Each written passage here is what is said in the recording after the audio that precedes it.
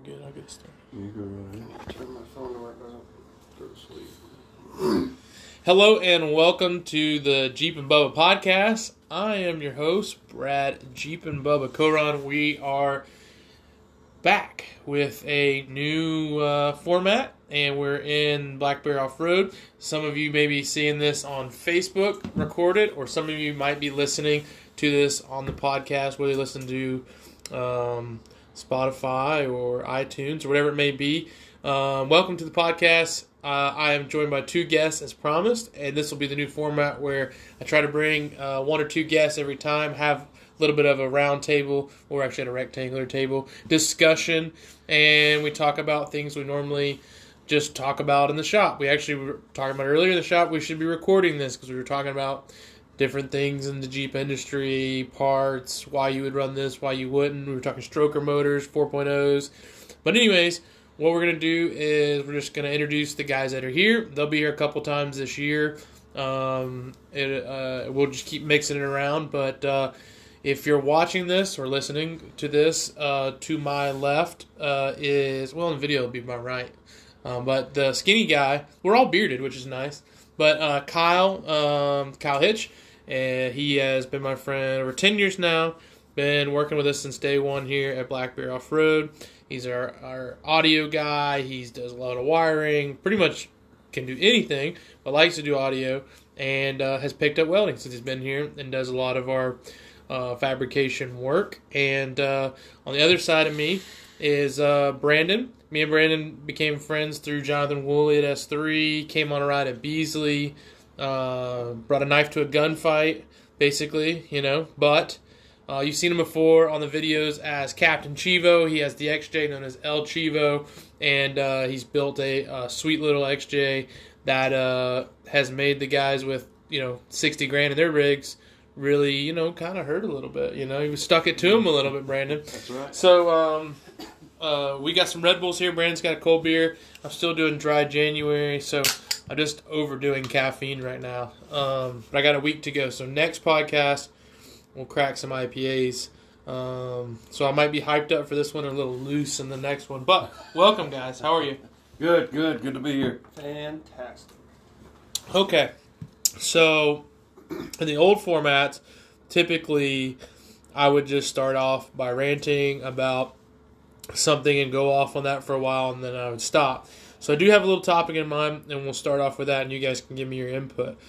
But one thing I've been thinking about recently, especially now that I've been in the shop full time, I get a lot of DMs, a lot of text messages, a lot of folks reaching out to me asking questions. Just this week, for instance, I was asked about trail openings. I've been asked about not even just basic stuff. It's like very Googleable.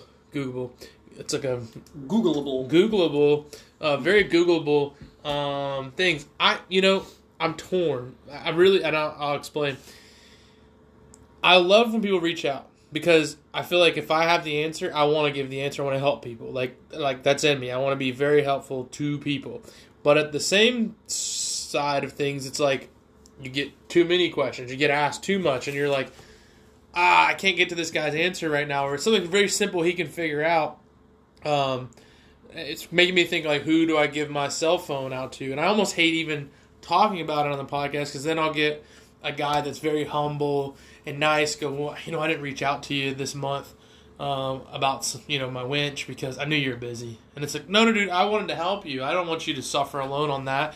It's like some random guy in some random state hitting me up asking me, like, hey, man, what fender flares are those on that? And even then, I, try to be helpful. But the subject I want to talk about is Jeep owner or off-road, rig owner responsibility.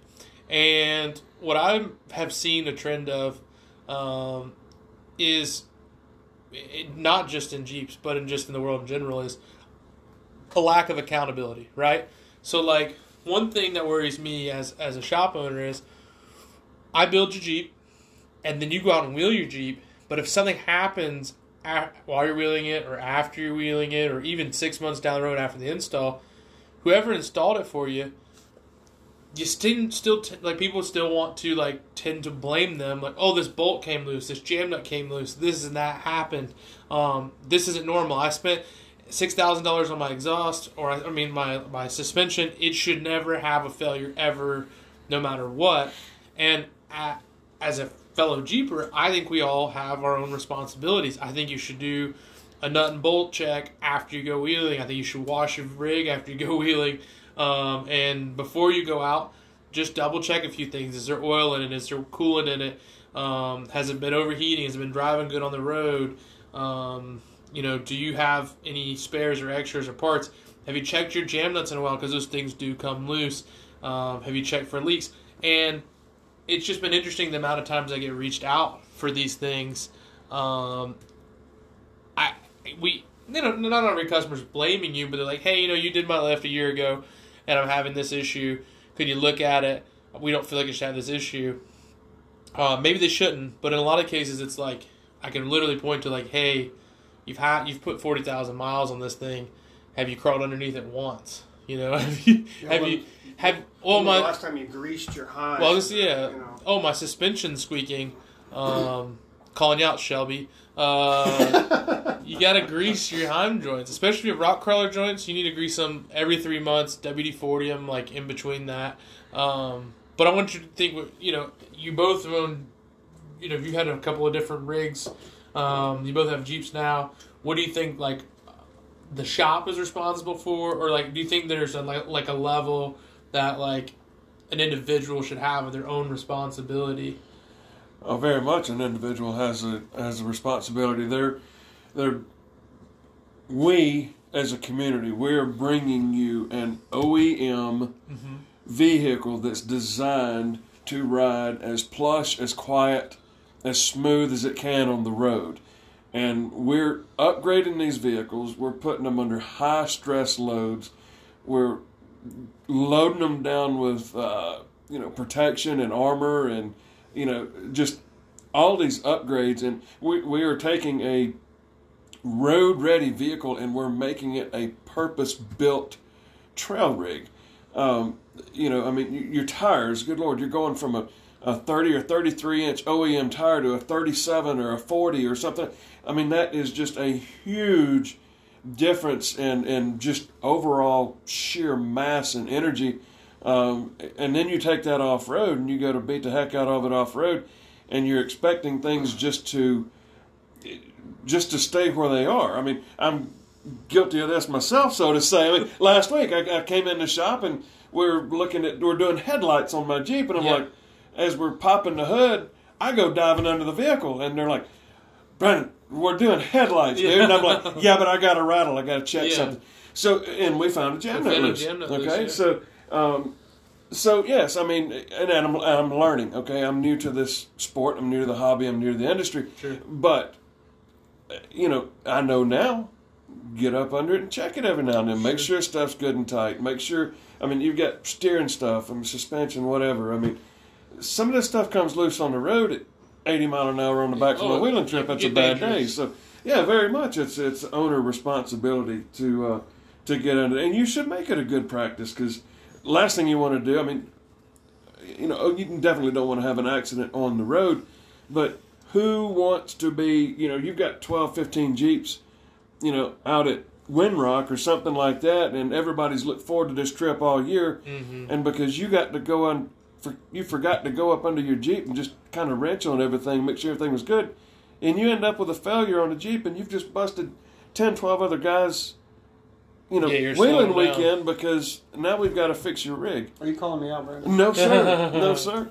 Well, I got to give kudos to Johnny, our buddy Johnny. Like, it does seem like the week or two before every trip, he's hitting me up like, hey, is there anything I need to think about? Do I need to get spark plugs? Do I need to change gear oil? Because I understand that, like, now every Jeep owner, every off-road rig owner knows enough mechanically to check those things out. Right. So you might want to shop to nut and bolt things for you before and after. But you don't. If you look at an off-road race team, they have mechanics that travel with them. They check them during, they check them after. They can make adjustments. We're not your support team in the field. You know what I mean? So, like, if you have a failure in the field, it's not like I can run out there and fix it. Or even over the phone, a lot of times we get hit up. I get messages, pictures sent to me, and it's like, hey, what could this possibly be? And it's like, well, I need more info. I need to drive. And sometimes I can tell, right? But, like, that's going to be the thing that I think it's important for people, like, to grow in the knowledge of, is if you're going to get out in the woods, out in the cut, away from people, you're going to be with a group of a few riders, maybe you want to think of having a mechanic in your group or learning yourself, because it could mean the difference of you camping there that night or blocking the trail or slowing a trip up or whatever, till you can get back and get things fixed. So, and maybe it's even a good idea to hit your Jeep builder up, your mechanic, whatever, and be like, you know what are some places I need to check on my Jeep before I go out? Maybe he can show you, give you some advice or whatever on that side. What do you think, Kyle? Well, I think also, to what Brandon said, as far as, making your Jeep heavier and, armoring it up and bigger tires and wheels, that is going to wear out parts faster. So your U-joints are going to wear faster. Your transmission obviously is going to wear faster than it would with factory wheels and tires. So re-gearing, is good, but you have to understand that it is gonna. You're gonna break stuff because you're putting a lot of stress. So, making sure that everything's good, like Brad said, U-joints and make sure everything's greased. Is obviously something you need to do. Well, I think absolutely. If you're gonna put your vehicle through severe mileage, like something I heard recently about off-road racing, or even off-road in general, that for every 1,000 miles you do off-road, it's equivalent to 3,000 road miles. So something to think about in that case, if you're strictly using your vehicle off-road, is you might want to change your spark plugs more often. You might want to change your oil more often. You might want to change your gear oil, transfer case. I'm in the practice of, on an older vehicle, changing the gear oil every 15,000. You might catch it where you've gotten some moisture in there, and that's going to lead to bearing failures and things like that. I happened to change mine in an interval like that once, and it was we had gone to Cassius Valley, did some water crossings that weekend before, and sure enough, it was milkshake inside that front end.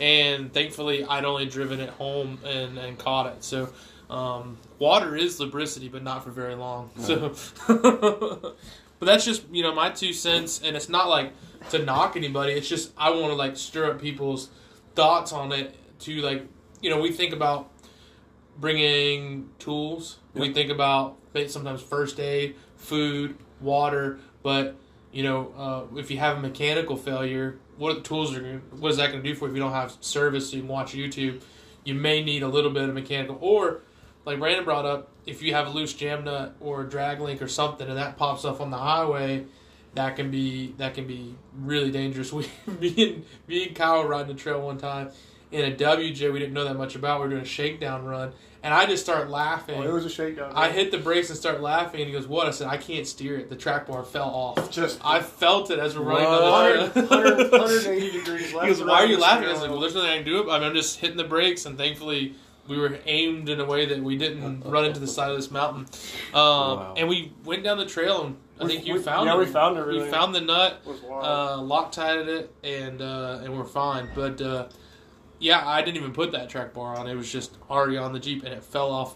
Thankfully on the trail, because we just rode 2 hours on the highway to get there. But that's just kind of my point. That I think every owner has a little bit of responsibility. And again, if you're the kind of person who I don't want to get dirty, I don't want to get underneath there, I just want to go off-roading, you may want to find someone to bring along with you that can be that person. I think that's kind of cool about our group. We do have, and what we would call the Black Bear Trail Team, a mix of everything. Like Kyle is a registered EMT.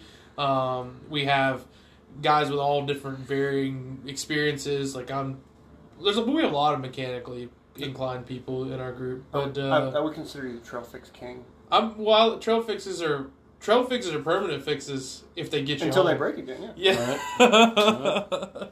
There's plenty of those. If it never gives you an issue, don't touch it. Yeah, Yeah, we rewired my fuel pump with like All red wire. all red wire and electrical tape, and Stayed it like that lasted for- like 6 months. It was like that longer. It was than a that. long I think it was almost time. a year. It was like that. Till I dropped the tank to do a fuel pump, it lasted. So, trail fixes are great. All right, we'll move on. But yeah, just personal responsibility of an off-road owner, I think, is an important thing to think about, and maybe just putting repertoire. You know, something I'm big on recently, and I've been kind of like jamming home. Is like, if you're new to the hobby, maybe not necessarily like, you might not realize it yet, but if you've been in it a while, you've probably thought to yourself, I'm committed to this like long term. Like, this might not be the Jeep I own forever, but I'm always going to have a Jeep. I'm always going to go off road. I'm always going to overland. If that's your case, like, if you're going to be in a hobby and immerse yourself, then realize there's like so many areas you can delve into. Like, that's what I think is cool about it. Like, if I get really good at mud bogging, I can get into rock crawling. If I get into rock crawling and I get tired of it, I can go overland. If I get tired of overlanding, I can get into sand. I can get into racing. Right. I can get into technical. I can go back to small tire and do technical. I can build something dumb big. I can build a buggy. There's so many different like areas of it. So this is just another area of maybe building up your mechanical sense. I commend anybody who starts putting parts on themselves too. Like, just trying, even that takes away from my business. When you put that part on, as you're wheeling, you're kind of thinking like, oh yeah, put that bigger tie rod on, it feels stiffer. I know how that tie rod attaches. Ooh, that rock's going to hit that tie rod. You know that it's there. I mean, someone who's never been in a Jeep, they don't even think about it or know where it's at. So. You gain more of an appreciation and an intimate knowledge of your vehicle, and it's one thing to pay somebody to slap some parts on, but when you're busting your own knuckles and getting up under there and learning what it takes, and number one, you're going to learn to appreciate your mechanic, and and two, you are going to learn how your vehicle operates, and to Bubba's comment about those of me, myself, that are new into this industry. I mean, I've been in it with you guys a year. Yep. I mean, I was in mountain biking competitively for, 4 or 5 years or something, before this. But I started out in the same way. I mean, my knowledge base was nil. I mean, I knew nothing about it. My first bike was a Walmart bike. Okay. Yeah. I ended up building my own race rigs. To the same degree to what we're doing here, I've got a good mechanical mindset, but don't be afraid to ask questions. Sure. Be respectful of your mechanic's time, as Bubba was referring to earlier. But don't be afraid to ask questions. If he's cool with questions after hours or something like that, keep it respectful. But ask the questions, and gain that knowledge for yourself, and you'll find that it's not going to be long. You're going to begin to share knowledge and helping others in your situation as well. Absolutely. Well, we'll move on, but good topic. So, as part of this new format, I've kind of gone to the guys and asked them to bring up some things that they've seen in the industry. Maybe I've missed, maybe I've heard about them, so that we can share kind of our opinions on up-to-date things. It's not necessarily, welcome to the Black Bear News Desk, and we're telling you breaking news, but it is things that are relevant and new in the industry, and we're going to just share our opinions. So, I'm going to start you off, Brandon. I think you got a couple topics or things you've seen recently. I do, and this is it's one topic, but let's say two ends of the spectrum. Okay, so when we first began to hear of electric vehicles, I thought you were going to say COVID. I was nervous there for a second. I don't want to get political. No. So when we first heard of COVID-19, right? So you used to hear guys building up their golf carts or something and going hunting with making 4x4 rigs, and that's all fine and good. Yeah. But by and large, I mean, for the most part, the electric vehicles came across to be penny pinching, if you will, money saving. Be frugal and whatnot, and Nissan Leaf. and right, and environmentally conscious and whatnot. Credits. So, and that's great, but.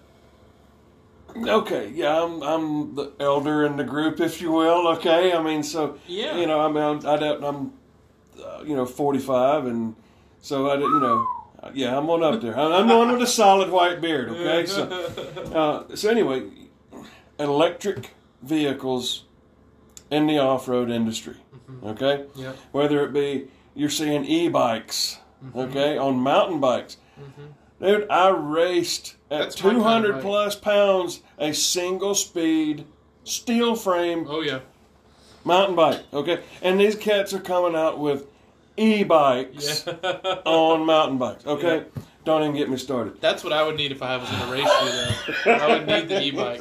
Okay, so yeah, right now I'm in no racing shape. But, so I'm seeing it more in our hobby, okay? You've got the 4XE, okay?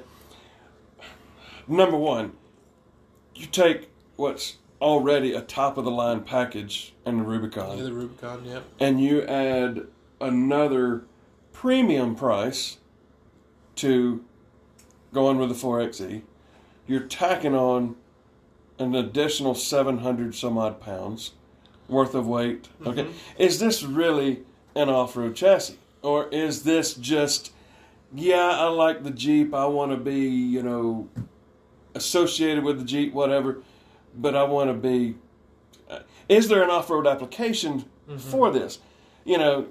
That you can go out and it be, I understand the concept of electric motors, but these aren't electric motors. Yeah. This is battery operation. So what's your take on that? I mean, as far as Jeep getting into electric vehicles or an electric assist hybrid, however you want to call it. But I am seeing other vehicles in the industry that are coming into all electric offerings. Whether it be for, you got a You got couple the 100-mile Rivian, range. you got the Hummer, you got the F-150 Lightning. Yep. There's a new one in the UK. Cybertruck. Yep. In the UK, I found an article on Alpha Motors, the Wolf Plus EV. Oh, wow. It's an all-electric vehicle, okay? 275 to 300 miles. Dual four-wheel drive motors. Okay, 6.5 seconds, 0 to 60. I mean, it's an impressive on-road vehicle. Yeah, torque okay? is great. Yeah, torque's great. Dual electric motors for climbing or wheeling or this or that. But, I mean, come on. You're overlanding. You're not going to be crossing creeks and this and that. I mean, what's your long-term viability of this off-road vehicle that's all electric? Sure. Cost of maintenance and everything else. What's your thoughts on that? So, I'll be the last combustible motor owner on this planet. Like, if I can keep getting gasoline and keeping my combustible motors running, I'm going to. Like, I don't want electric. Yeah. But I do see some upsides, right? The 4XE is interesting, right? It is. I'm not so sure on its off-road application, but its on-road it's torquey, and what it does is it works in the torque curves where there's a lack of power to bring power. It only has a 25-mile range of battery, but it adds a lot of weight. But you get a little bit better gas mileage and a little bit better torque. Now, would I want that for my off-roader? No, I don't want that extra 500-600 pounds of batteries. I don't want to worry about the electrical system underneath there. That requires a different certification altogether to work on. But here's an interesting thought. They just took the Rivian cross country. They did Black Bear Pass, and I've just recently seen a video of a Tesla that basically did water fording. And I've never thought about that. You think about dunking your cell phone underwater, that's it, it's dead. But if they can waterproof an off-road electrical vehicle, there's no worry of hydrolock or, they could seriously do some water crossings and get in some really muddy situations where, like, we're worried about our intakes, that they're not worried about that at all. I mean, the batteries are, if they're well enough put away and protected, should be no issue.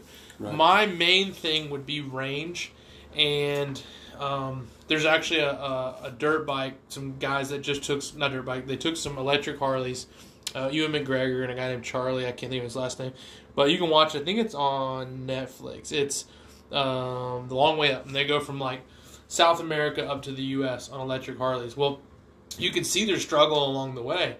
They had Rivians as support vehicles, and they were having to find solar power places. They had to find people who had generators. They had to find buildings that actually had adapters that were stronger than 110 or could adapt to charge their bikes, charge their trucks.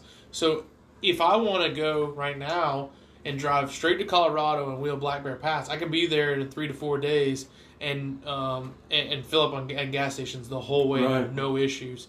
So as the infrastructure grows, and I know Jeep has just added to their app where you can like see where there's charging stations close to their Badge of Honor trails. As that infrastructure grows, I could see it being viable, but right now, to me, I wouldn't be buying an off-road vehicle that's electric. Right. It's just we're way too early, Right. I think, in that range. But I could see the benefits of having the torque of an electric vehicle, and then not necessarily worried about fluids necessarily being an issue. But working on them, if something breaks, and then charging them, I mean, once those batteries are dead, no one's bringing you a can of electricity out in Right, the woods. They're right. bringing you a generator Yeah. or something. This doesn't sound like a great option for me. Sure. My biggest turnoff to that, I think, is weight. Wait, yeah. Because I want to say a Tesla Model 3 weighs like 3,800 pounds. Yeah, And that's heavy for Super a heavy. car. Right. that's quick And to then sink. you've got these trucks that have the same range, and just the body is probably another 1,000 pounds heavier.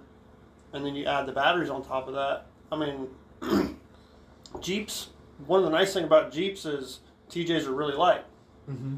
So you can do crazy steep stuff and climb really wet stuff because you're not fighting that weight. You're not fighting to get traction. Right. Even the new Jeeps aren't as heavy as, say, a Rivian. Like, okay, we're going to lift a Rivian and take it off road. You're going to struggle with your weight and just getting traction because, I mean, you're basically pulling a dump truck up a hill. Sure. I mean, Now, what's the dry weight on a JLU? Like 5,500 pounds. 5,500 pounds. So you Yeah. throw another 700 pounds worth of batteries on there. And bumpers and bigger tires. And right. you're well over, you're in the six now. Right. So now, to counter that, I did watch a review and an on-road test. Mm-hmm. And, one complaint about the Jeeps is they can feel kind of rickety sometimes. Even at that kind of weight, 6,000 pounds or somewhere around there,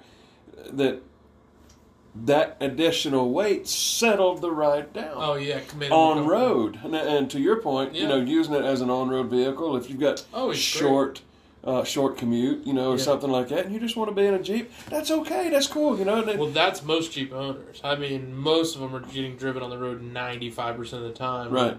And then going to the beach or the mall or whatever. But then, like, there's less than you would think. I would say there's less people who use them off-road than actually use them on road every day.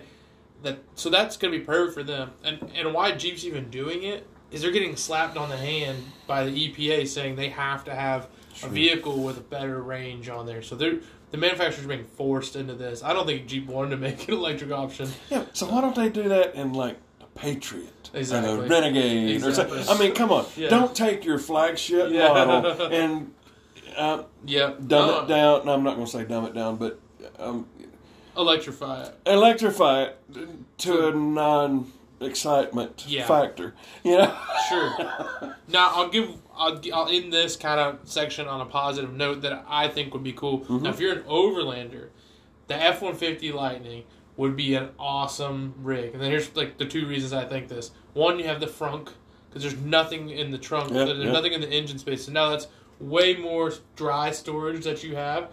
And then we were at SEMA, we saw an F-150 Lightning, and they had a dishwasher, they had a full-size microwave, Washer they had and a dryer. washer and dryer, they had an ice maker, and it was all running off the battery power of the F-150. Nice. So if you're a guy that wants to just like go find an awesome campsite and bring all the amenities from home, you have a huge bank of batteries and a huge bit of dry storage in the front. So if you're not looking to go do the Rubicon or Moab or something like that, or something crazy, you just want to run some forest roads and go camping, Right. that might be an awesome option. And you can probably come up with some solar to keep you out there a little bit longer. So Right. for an overlander, the Rivian's got a cool kitchen option where you can slide it out, and it's behind the back door going through the trunk or through the bed of it. So yeah, I think that's some cool options. I just think we're too early. I'm not buying one. Sure. So, So to the opposite end of the spectrum here, and this is what I get excited about, Power. okay? Power, all right? We're all gearheads here, all right? Yep. So, man, you've got Jeep just came out with multiple offerings with the 392. Yep. All right. I did not even know about this until Bubba's like, hey, research a couple of topics, bring some stuff to the table. I start Googling stuff. A Raptor Bronco? Really? Yeah. Come on, dude. Yeah. I mean, this thing's built after, an Ultra Class 4, Yeah. Baja They rig or missed something out on like the that. name, though. They should have called it the Braptor. Raptor. Right? It should be the Braptor. But, I mean, you're seeing these crazy horsepower rigs that are coming out. Now, granted, I'm a V8 guy. Sure. There's no replacement for displacement, so the Sure. saying goes. Okay, but I've seen the head-to-head test against the 6.2 Raptor F-150 Yeah. and the twin V6 Sure. EcoBoost Sure. second-gen Raptor. And They're with making- the 10-speed transmission, and Mm-hmm. 6.2 couldn't hold a candle, dude. Yeah. They're making some steak for sure. They are, now you got to stay in its guts, to stay in that power band. Sure. But it's there. So I think it's interesting, in my opinion. FCA just drops the SRT group, disbands them, Yeah. which they said, to my understanding, they're dispersing them so that they bring everybody else up. Nonetheless, they dispersed them. Ford Racing brings out this monster. Sure. That's some good stuff. Ford, It is. Ford don't care. I think it's to bring. So Ford, I don't know if you saw these notes, but Ford actually had a bad what would you call it, quarter. They're actually the only one of the groups that showed a negative quarter, while Mopar showed a huge positive gain. In fact, their truck has gotten, the Ram has actually moved up to like the first time ever to second highest selling vehicle in the year. And so the Ram and the Jeep and the whole Mopar brand's been doing great. Now, I think they're disbanding SRT because they're bringing another motor. The Hemi is an awesome motor, but it's outdated. I think they can do a better option. Now, as far as the turbos, I've never been a believer in them until I owned one. So now I have the JL. It's got the 2-liter turbo. Impressive. And it has the same horsepower numbers as the V6 and lower torque numbers than the V6.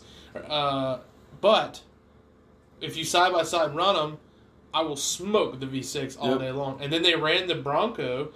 I think it was the 2.7 versus the V6, and then versus the 2.0 Jeep. The two turbos, head to head, dead even. They could almost not tell in a photo finish who won the race. The V6 was 2 vehicle leads back. Right. So the V6, to me, the nice thing for me, like you get a nice V6, nice V8, there's some good bit of reliability there if you think about it. But it's sucking up gas, and you can just make so much more power in a small package nowadays. So it's lighter, you're getting better gas mileage, plus there's a speed factor to it now, and a noise factor on the trail. The turbo makes just such good noises. Yes. beautiful music. So Yes. I'm interested to see what Ford's trying to do. I think they're playing a little catch up. The TRX won the truck of the year with Motor Trend, actually I think Rivian did, but the TRX won last year. The vehicle of the SUV of the year on Motor Trend was the 392 Wrangler. So I think they're playing a little catch up to Mopar.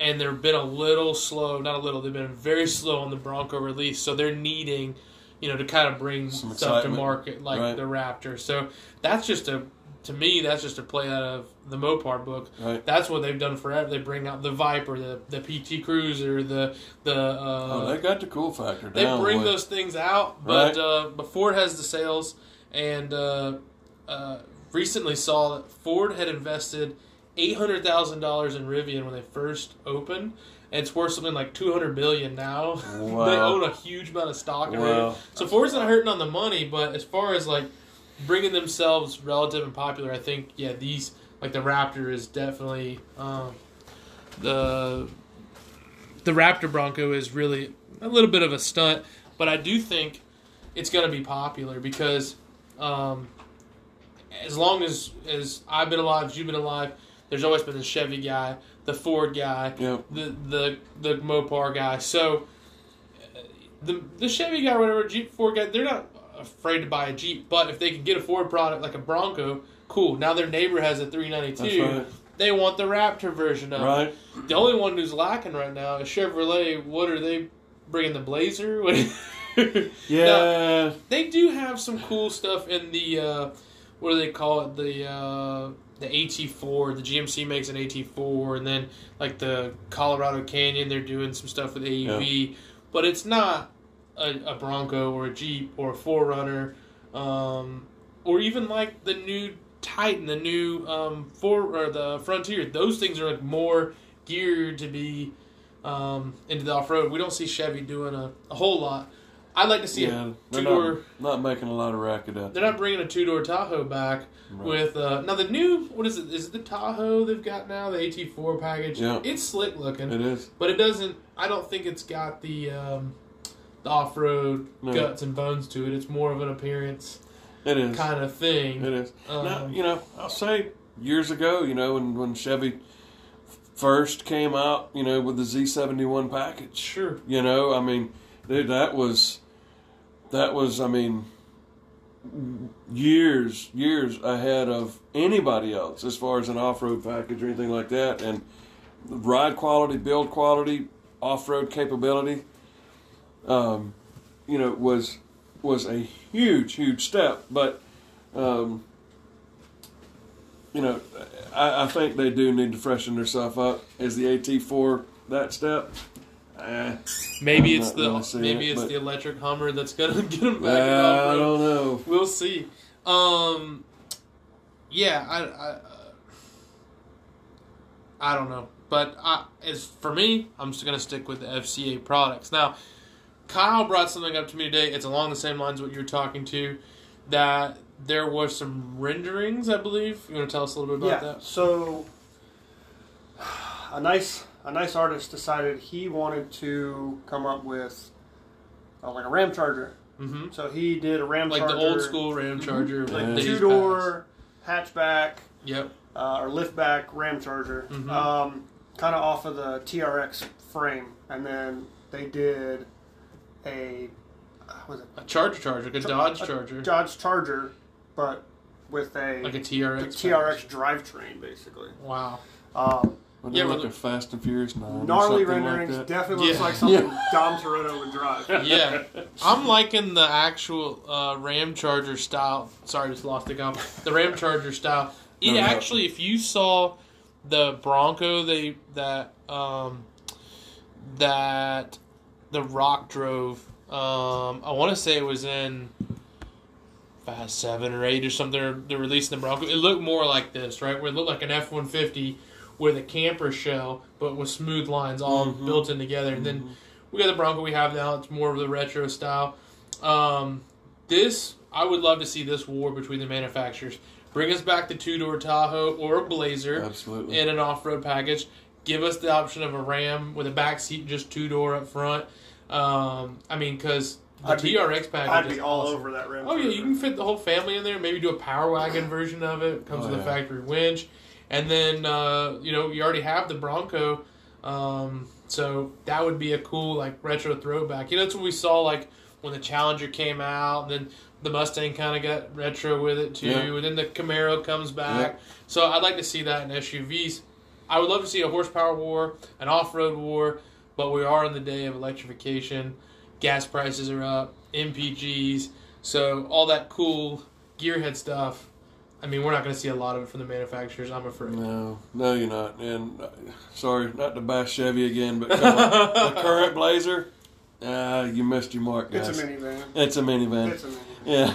Yeah, it was cool on paper, and to see them when they first came out, that had some cool lines. The concepts were nice, but the final product is it's front wheel drive. It's very mom friendly. And don't get me wrong. My mom wanted one. I know some people that have them, and they love them, but it's not a Blazer. Yeah. No, absolutely. It's more of the Trailblazer, really. Not the old school Blazer that was like the S10. That's not the... It's like the Bronco 2. Square body 2-door. Oh, yeah. Yeah. Yeah, for sure. But please bring back the Ram Charger and a Power Wagon feature. I'd be all about it. Mm-hmm. Bring back the Blazer. but the real Blazer. If you search WB Artist 20 and Ram Charger, you can find that, guys, and it is a beautiful looking rendering. I hope they do bring that back. It's an interesting time in the industry. I get a lot of questions. Will you be working on the new Bronco? Of course. You bring me something, I'm going to work on it. But I hear a lot of, what do you think the Bronco's going to do to the Jeep business? And my answer has been, and I think continue will be, is I don't think it's going to affect the Jeep business as much as it's going to affect the 4Runner business. Because the Jeep has the JL. It is an updated vehicle. It does have updated powertrains. You have the 4xe, the 2-liter turbo. You have the V6, now the 392. All these options. And then you have the Bronco come along. But if you look at the 4Runner, the interior is still from 1998. The Tacoma still running leaf springs in the back and drum brakes. Same engine. Even the I know it's reliable, but it hasn't caught up with the date. Even even Nissan has caught up, And at this point, we're seeing a battle of what they're calling mid-sized trucks with, Ford's got their what are they calling that? The Ranger, the Maverick. Well, the Ranger, the Maverick. So thank you, the Maverick. Honda Ridgeline. There's a Santa Fe Hyundai, not Santa Cruz. It's like It looks like a van shoe that has a truck bed on the back. Maybe we should resurrect the El Camino, but I don't know. There's all these different vehicles going along. I don't think Jeep's going to suffer too much. Where it'll suffer maybe is in the higher end mom group, right? The private school, gotta have the new thing, would like to have the Bronco over the Jeep just for a little status or whatever. But I think really it's going to be the 4Runner starting to lose a little bit of the market share until they do an update on that end. Right. And to that, I think with the Bronco coming in with as much technology as they put into it, I think one of the positives that'll come out of it is it's going to drive Jeep to, go above and beyond on their electronics. The Rubicons are great. Mm-hmm. They have the creature comforts. You can get the heated seats and cold weather packages, LED packages. Basically, everything you would need. Front facing camera. Oh God. Bring it back in an XJ. Right. Well, yeah. Well, they brought a Cherokee back, but and I owned one, but they missed the mark on that one for sure. Yeah. Yeah, bring me a rendering of a modern Cherokee. That would be slick. I think they're doing a great job with the current Grand Cherokee. Even the Wagoneer, even though it's not the Wagoneer I like, the new Wagoneer is beautiful. But not for $100,000. Yeah, it's the Escalade of Jeep, but bring back a regular Cherokee that's not basically a pregnant-looking Renegade. $12,000, brand new, bare bones, squinty eyes on the front. Off-road capability at an affordable price. Yeah. That's what the XJ was all about. When it was, it was preaching to the choir, but it was a premium vehicle at the time. It could fit your whole family. It was lightweight, unibody construction. You can go camping. If you were into camping in the 90s, you had to have a Cherokee because you could just fit everything in the back on a roof rack. And nobody was, back then, there's no four-door Jeeps. Yeah. There's a TJ. You can't fit a Coleman cooler in the back of a TJ unless you flip the seat down. So, the XJ was that's it. Let's build it and take our families out camping. And there's still great platforms. We don't have any options for that currently. Right. There is no affordable, new affordable off-roader that's lightweight with decent power, room for everybody. It's funny, but the Bronco's making the Jeep pricing look okay. That's so expensive for a Bronco. Look at the Gladiators. If you want to get in cheap right now, we're talking 40,000s for a sport model with no features and crank windows and stuff like that. So if the manufacturers, we're going to take our advice, let's come out with a $20,000, $25,000. That's the one thing that Maverick, it kind of got me excited about. I'm in love with it. It looks like the old Ranger Splash, and but you can buy them base level $20,000. Yeah. Now it's tiny. It's not going to fit as much stuff. It's not necessarily built to go off road. You can get it in all wheel drive, but I can't see why a manufacturer, if you want to save gas mileage, sure, build us something unibody that looks decent. that follows those lines. So- Now I don't want to talk bad about the Cherokee Trailhawk. It is a fairly capable off-roader, Sure. and people who've owned them will tell you that, but it's still not the XJ. Right. It's just not. Bring it back. I'm down for it. Absolutely. Now, I have seen a trend recently of trucks, right? We have the TRX. There's the Power Wagons. The AEVs taking the 2500 Rams and building these things called the Prospectors. And you can get them in a flatbed, you can get them in a regular bed, and it's a big trend out west. Massive. Yeah, they're huge. And, I think those are an underrated vehicle right now because they're so utilitarian. Now, on the East Coast, it's kind of an issue because, we're tight technical trails. Your pine trees are leaning over. Our Jeeps are barely fitting underneath them. Right. I couldn't imagine it. But if you're someone who lives out west, I don't see why you wouldn't own a full-size truck. These things are getting great gas mileage now. You just got a new work truck that it's got the 6.4 Hemi, and you've just piled. I'm talking to Brandon. He just piled all sorts of tools and toolboxes. So if you can imagine if you're building an Overlander that you want to run in Moab that doesn't have trees. Power for days, dude. Yeah, if you're a guy that goes to Utah or Arizona, I wheeled in Arizona a guy who was in a full-size F-150. He had no struggles, and he had his whole family in there, his AR, his big coolers, just all the creature comforts. There's an Instagram page I love following, Full Size Invasion. And dude, this is... There could be some jokes made about that. Kyle may have to excuse himself here, but, yeah. He used to run a website called Full Size Invasion. Right? Got shut down. But I mean... Little Debbie shut me down.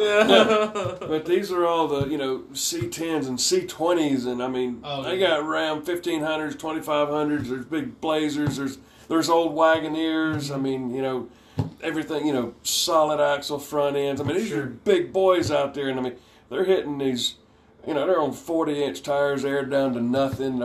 These guys are ripping these rocks to pieces, dude. Mm-hmm. And they're just so fun to watch because, everything that we see is, I'm going to say mid-size. Sure. A Jeep, I don't consider that to be a full-size, big honking vehicle. It's not. Somewhat nimble, though. But, yeah, dude, these guys, they got all this weight, and they're just throwing it around, and, but they don't miss a beat, man. Yeah. And it's fun to watch. It's different, Sure. Yeah, I've seen, there's a guy called Swell Runner on YouTube. You can check him out. He, for a long time, had a 4Runner, hence the name Swell Runner. And he's just rocked, he's got a 2500 Ram, the AV package. And he's like, I'll never go back. I can fit, he has a deck system, so it fits all his cooking gear in there. He's on 37s or 40s. It doesn't even look like it. That's what drives me crazy. Like, you put a big tire in a truck, it doesn't even look that big. Oh, yeah, Brandon's showing us a Wagoneer. I love a Wagoneer. Or is that a Chief? I think that's a Wagoneer. Or it might be a Grand Wagoneer. But it is slick. Shout out to Ken Farley, who's got a very slick Chief with a nice 6-liter under the hood LS. But, yeah, man, that's the unfortunate part for us living out here in the East. It's just full size is just not really an option. 2 doors, TJs, XJs, and really the JLs are a little tight on these trails. Even on full-size forestry roads, yeah, it can get tight. And so I could only imagine a guy in a full-size truck. These Gladiators, too, guys are building them with the bed racks and all that. We've talked about maybe getting one in our household, and I would wonder what it would do at Windrock. Now, I've rode with Kevin and his Gladiator. Well, he's been in the group, and we rode some of the yellow trails at Windrock. It did fantastic. And it kind of made me want one watching it happen, but we didn't get on the real tight stuff and see. I could see having to do a little bit more maneuvering, maybe some winching with just to get your back end around or front end to pivot. But out west, that long wheelbase would rock. Yeah. Well, I'm going to switch it up a little bit. We got about, 5-10 minutes left of the podcast. One thing we were talking about before we came on was Kyle's now got an older TJ, right? I've got a 1988 Comanche, and Brandon has got a 2001 Jeep Cherokee. I happen to know we all have some mods coming up, so let's maybe talk about some of the mods we're doing to our vehicles and kind of why. Not fixing them because they're broken them mods, because that's not really an improvement of what you have going on, Kyle. But so for me, I got the 88 Comanche. I built it as a budget vehicle. I made a video about a $3,000 Comanche. Found it. Actually, Kyle found it. Covered in what looked like mildew, happened to be green spray paint. We stripped off of it, threw some spare parts on it, and got it running. So now I'm taking it to like the $5,000 Comanche and want some comfort. I'm putting Corbeau. I believe they're. Is it, you do remember the model RSR or something? RS. The Baja. They're the Baja seats. They're fat boy friendly, so they're made for like a 40-inch waist. Some guys say they're up to 42. I've sat in them. They're plenty big for me. And then we're doing the Corbeaus. I'm switching to some zone shocks that are tuned for the Comanche and they're the right length. So one of the problems I have now is my front shocks are from the JK, and I'm almost immediately like bottom out as the front lifts. You can hear doom doom. They're acting as like limiting straps. So I got some that are the correct length, and they're going to be riding good.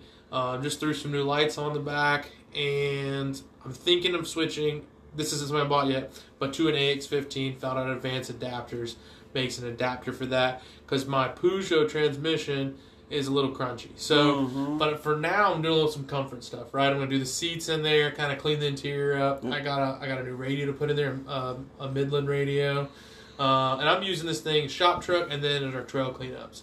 So I want good communications, room to throw stuff, but I want to ride cushy. You just put it in 4 low, shift in 3rd gear, and just ride with the suspension seats, nice new shocks, and cruise. Not looking to go rock crawling in it. You know, maybe in 10 years, me and Kyle will take it to Baja and do something crazy. Full cage. But that's the slow build. That's when it's the $20,000 Banshee. Yeah. Or more. So, I'll start with Kyle. I know you got some mods coming up. A winch? Yeah. So, I bought an 04 TJ off of one of our good friends. Kevin, we talked about it a little bit. It's got the Gladiator. It's got the Gladi. Bought it off of him. He decided he wanted to probably not wheel as much. But he has built his Gladiator up to be able to wheel very well. So bought that off of him. Putting a Rugged Ridge Trekker winch. 10,000 pound? 10,000 pounds. Synthetic. Also looking at maybe a new front bumper from CavFab. That new Predator bumper is pretty good looking. Hear there's some audio in the works. Yeah, I got some kicker stuff coming in. We're going to put some nice loud boat speakers because you know how I like obnoxious audio. We just been talking to Kicker this week, and we're going to be going direct with them. I've been using Kicker for like the last 3 or 4 years. Well, for a long time, but like exclusively, really the last 3 or 4 years, and just found the quality for the price is kind of unbeatable. Yeah, you can't. For the price. Personally, if you're going to do audio, Kicker, Rockford, Fosgate, or JO. Yeah. I mean, those are like your big 3 that you're going to get your best quality. And the cool thing about Kicker I like is the Marine line because, like, we did all the Marine speakers in that CJ, and we don't have to worry about, like, if he gets rained on because he doesn't run a full-size top. So that's, that's the Kicker for Marine Kicker. speakers, Marine amps. The Marine amps are really the way to go these days, especially in a Jeep, because you leave your top off, it gets rained on, there goes $200-$300. Every Jeep leaks, even new. Yeah, they all leak. So, also have a set of nice suspension seats. They're not the Corbeaus, but got some nice suspension seats. Got a harness bar. Got some harnesses going to go in. Sure. Lime green, of course. Yeah. And that's kind of it for now. Got to do some repairs because I made some bad choices. Yeah, we got to rebuild a 488 rear end. The cool part is TJ has a 488. The uncool part is it's missing 2 of the teeth in the ring. 2 ring gear teeth are so we got some nitro gears coming from Washington State, and they'll be here in a couple days, and we'll start rebuilding that thing. But got to scramble to get it broken before Windrock because it's coming up fast. So what's the idea on the TJ we're aiming for? I know we're gonna take it to Windrock, but like kind of cruising around town, daily driver, and then a little bit of rock crawling. It's got a long arm on it. Long arm kit, E-lockers front and rear. A little bit of a cage. 5-speed. It's got the Smitty-built half cage in it. The idea is possibly Dana 44 front, 37 down the road. I've got 2 other vehicles I can drive, so I mean, why not build it as a Sure. full-blown trail rig? Talking about getting a truck and trailer. So, definitely down the road, I'd want it to be a gnarly off-road rig. Just something I can take out. I don't worry about beating up. Extend the wheelbase one time. Yeah, I mean, why not? Yeah. I had a JK, and we talked about doing a, extended wheelbase on it. Although it was plenty long enough, but why not, extend it and run 42s or whatever. Right. Yeah.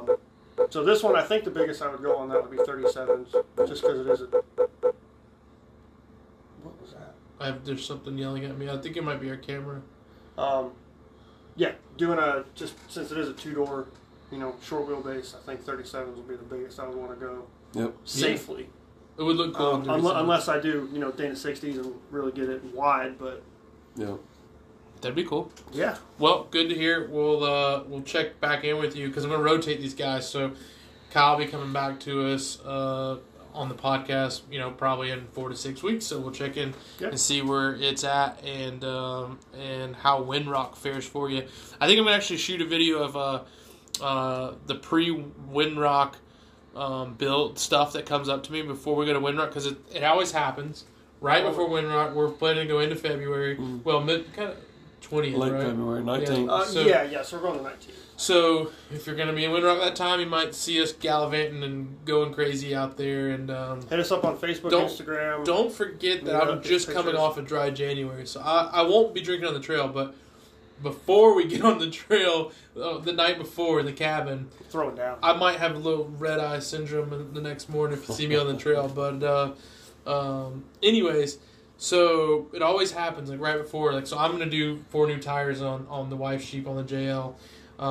You've got to do some rear end work, put in a winch, and then Brandon, I got a nice box in from Adam's Drive Shaft right now. Yes, sir. What's going on in the Yes, XJ? sir. You just All did some new headlights. Yeah, we did the Holley Retro Bright. Brights. Yeah. We went with the 3K. Mm-hmm. Been Keeping very, it classy. Yep, classy. My headlights, I had one that was cracked and busted and just dim, and so this has been a huge upgrade for safety, visibility. Mm-hmm. They look great. Yeah, and it keeps that look. So we got those put on. You got another nice looking box over there with some Smittybilt. Smittybilt, the XRC Gen 3. Yep. So we're finally getting some proper recovery gear. Yeah, you just had a JCR DIY bumper. You had one. Yep. You made a trade with a guy who has a Comanche. Yeah. So he's getting an upgrade on his front bumper. Yep. And then you got the winch bumper. Got the winch. Now you're gonna have to run a winch. Yep. And the last guy in our group to get a winch. Yep. So now we all have winches, which is nice. Winches. I should be getting some. I don't know. If we're gonna do some rigids or Baja designs or more moto. 4 bangers. 4 bangers or something like that up front. We have all the options. We definitely have an upgraded transfer case coming in. Yep. We're surprised that mine's lasted as long as it has. So yeah, we can hear a bearing dropping noise, and we pulled Brandon's transfer case, and we can turn it over, and you can hear the bearings falling. You can hear it as you. Well, this was the last Windrock trip. Yeah. We could hear it over a year. It sounds like a loose bike chain or something, and so you found a new transfer case. So we found a transfer case, but it's out of a TJ, so it bumped up my time frame on my plans to do a rear drive shaft and an SYE, slip yoke eliminator. So that should get rid of some drivetrain, driveline vibrations. Absolutely. Be a little more reliable. Mm-hmm. So I'll have Adam's shafts front and rear. Yep, nice and strong. Yep, and I think that's about it. Yeah. Now, is that transfer case a different ratio than No. what came in Same the ratio. Same ratio? Okay. Just different tail shaft. Yep. Than the XJ. So we're doing a trail ready SYE. We wanted a Terraflex. They were out of stock. So we went with the trail ready. We're doing that with Adam's shaft, and those are just tough, awesome shafts. You already have one in the front. Yeah, been very match pleased it with in it. the rear, and you've got the auto locker in the rear, kind of the limited slip in the front. Now you got the gears. Your tires are locked in. I mean, taken it from being kind of just a nice clean form. Now with the lights, new bumper, the winch. I mean, we're getting close to running out of stuff, but we still have a list of stuff. You maybe want to do some suspension seats down the road. And your plan is right. You want it as something you can drive. Yep. You don't have to drive it every day, but you want to be able to drive it. And then build it purposely to go ride. Okay, so Brandon gets cut off right here because we weren't paying attention to the recording, and we ran out of time with the app we use. We only get an hour. But basically, we actually finished and wrapped this up not even a minute after this. And what Brandon said was, he wanted a daily driver that he could keep up with just about any of the Jeeps in the group and be able to build it over time pretty much with a budget-conscious goal in mind. So anyways, I thank the guys for being on the show, and we just said thank you for listening. Hope you like the new format. Please be sure to subscribe and leave comments and reviews and spread it all over Facebook and social media. So hope you enjoyed the new format on the podcast. We're going to keep them to an hour so we don't have this little issue right here where it gets cut off. But thanks for listening. I hope there's an adventure in your future. I'm Jeep and Bubba. Eat your prunes, and we'll be seeing you.